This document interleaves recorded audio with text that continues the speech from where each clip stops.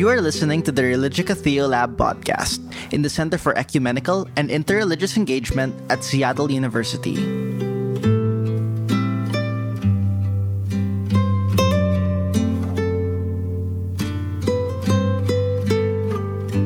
Welcome back to another Religica podcast. Wilton Littlechild has led a life of experience with law, politics, and athletics. He served a 5-year term from 1988 to 1993 in the Canadian Parliament as the first Treaty Indian member and has worked constantly to promote human rights, particularly in relation to Indigenous peoples. Take a listen.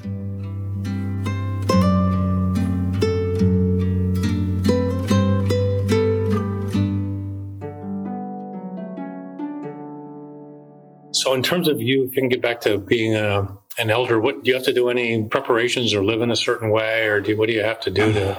Well, mostly it's doing the ceremonies, just in the ceremonies, having meetings for people, with their daily problems, meeting with government officials, land rights and all this stuff. It's just people coming to you and looking for answers. So we meet and try to settle disputes. Onondaga is considered the capital of the Confederacy, and that goes back into this long story of my title.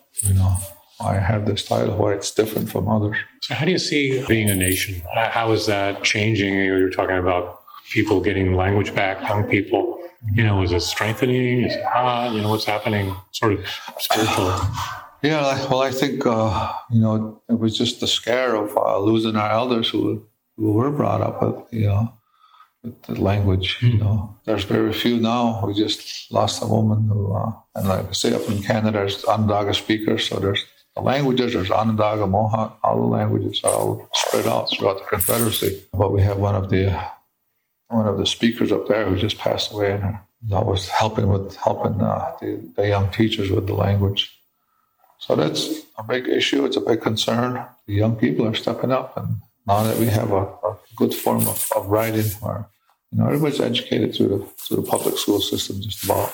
Now we're on a stress culture, language, songs, dances, and trying to get that integrated into the school. So we're getting battles from Gaza State. One's is they have their own curriculum, own standards, testing, all this stuff. How do we get our stuff in there to make good Haudenosaunee citizens? So do you think, cultural identity is getting stronger, though? Or? I think there's been some fights back in the 70s, and kind of here and there. But I think just the language itself is making the people stronger, where they have this writing system now that it makes it easier for those that can read it, write it. So it's coming good. It's coming good. It's really good. We've got some young speakers coming up. And that's what we're battling with is not having it in the houses like it was. How do we get that back into the houses where the kids might be going to school, learning the language, but coming home and not reinforced at home? And I think that gap is lessening now. So we have adults that are understanding the language better through all the programs that we have. So all this funding that comes from the cigarettes, we have one small cigarette shop on the nation, and that provides for language classes, elder care, housing, and repair, security. We have a arena with a carpet and ice. I think its capacity is it's 2,000 capacity, maybe 1,500. We have that. On the nation. Did you do what? An arena? Ice and hockey. Oh, ice. Hockey and lacrosse. Okay. Oh, the carpets, the lacrosse. Yeah. We used to just play outside, and then it got more expensive as more teams came in. So it was hard if you get rained out. It was hard on the team. So we kind of pushed towards getting some kind of a inside arena. So we decided to build our own. And we hosted the 2015 World Box Games. All right. It was quite an event. And all the 13 nations came in, all over France, England, Japan, Australia, Canada, U.S. So are they all tribal nations, or what does it mean? Well, these are national teams, Canadian national team, U.S. national team. We had our own team. Iroquois Nationals. you know. And I was part of that. They founders of the league, you know, one of the first players. We started that back in the early 80s. It's lacrosse. There's lacrosse, yeah. So now it became kind of political because now we were traveling to other countries on our own passport. We did a red card, what we call a red card, and that allowed us to go back and forth to Canada.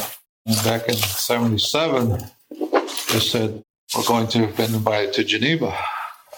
And I said, well, we need our own passport. Look at that. And they says, well, what's it look like? Well, they've got a U.S., got a Canadian passport, copied what speculations are in there, and said, we'll make it our own. Wow. So is that what you use when you travel now? So I use when I travel. Not a U.S. passport? Not a U.S. passport. How many tribal nations have? Well, the whole lacrosse team was denied going into Japan a few years back, in 2010, because they wouldn't get, in England rather, they wouldn't accept our passport. But I've traveled to France, Italy, Bolivia, Canada. Here says this is the fantasy document. So I can use this just about all around the world as long as we get a visa and that country accepts us. One more, yeah. But I can't use this going across the border in Canada. Huh. So you got a U.S. passport also? No, just use a red card. Mm-hmm. So that's. But if you fly into Canada, you're supposed to have a passport. They don't accept this. How long have you had a passport? Well, the first ones they made was in 1977. Okay. When they went to Geneva, they're invited to Geneva. So a whole delegation of Canada, U.S., South American delegates went there to speak on. They were invited to hear from the indigenous people, North and South America. What do you think the indigenous people these days have to offer, here in 2018 to the sort of fractured nature of especially U.S.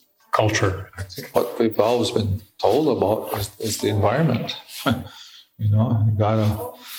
We had this two-roll agreement with the Dutch in Albany, in that area at that time.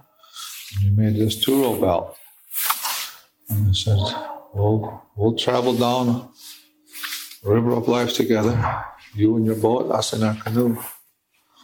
And we won't pass laws against each other. You have your language, your culture, your ways, your songs. We have ours. We can travel on this river of life together without infringing on each other's."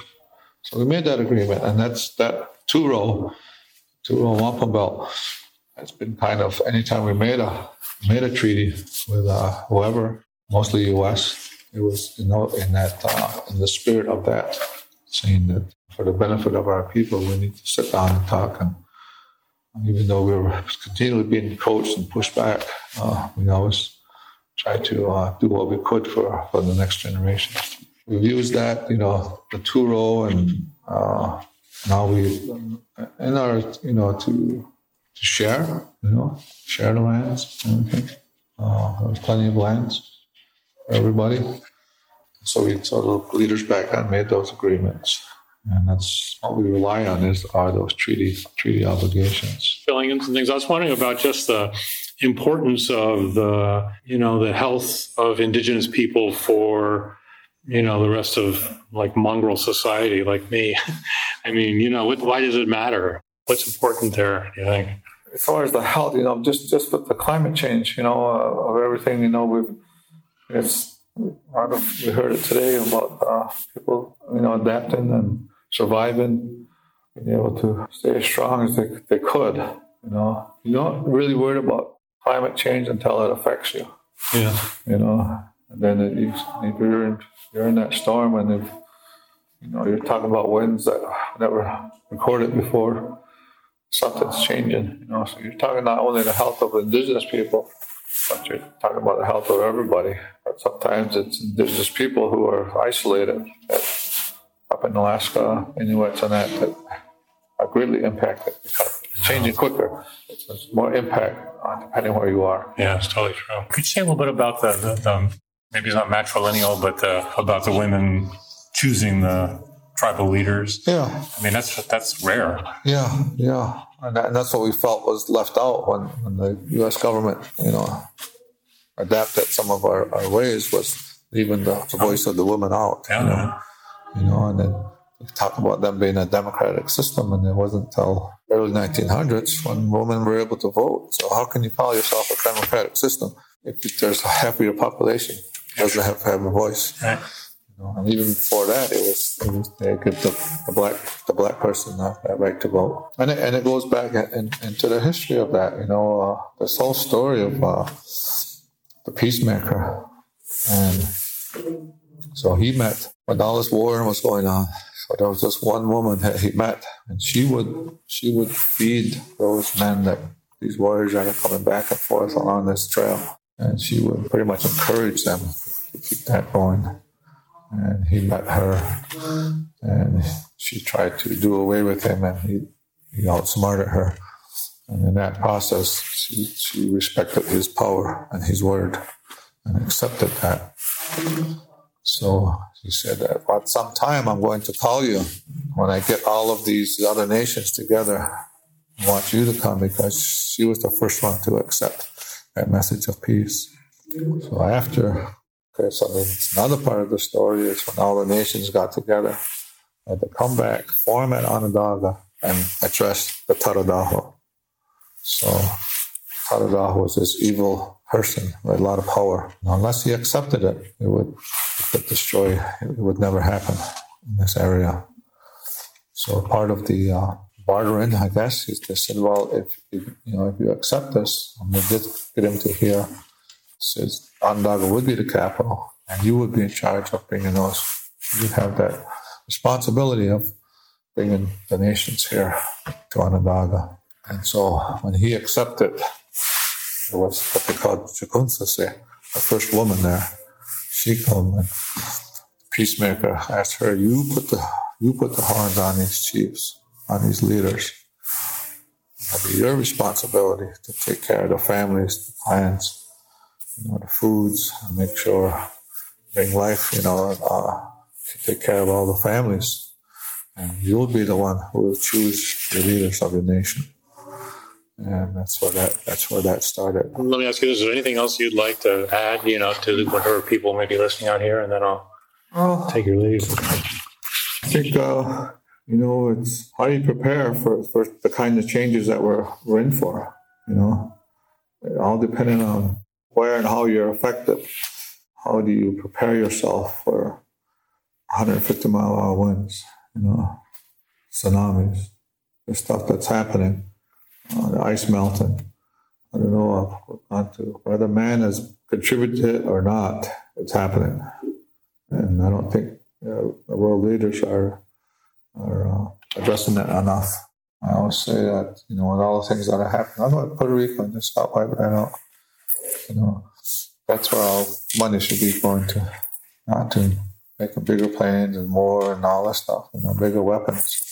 Bigger weapons ain't going to solve the problems we're in for. We need to figure a way how we going to help these other people that lives and they're getting swept off the earth. Yeah. Rather than say, we need bigger weapons and that'll solve the problem. I don't know what kind of thinking that is. That I think that's a solution to what's going on, and we have to bring those leaders to task. Say that this isn't going to help our future.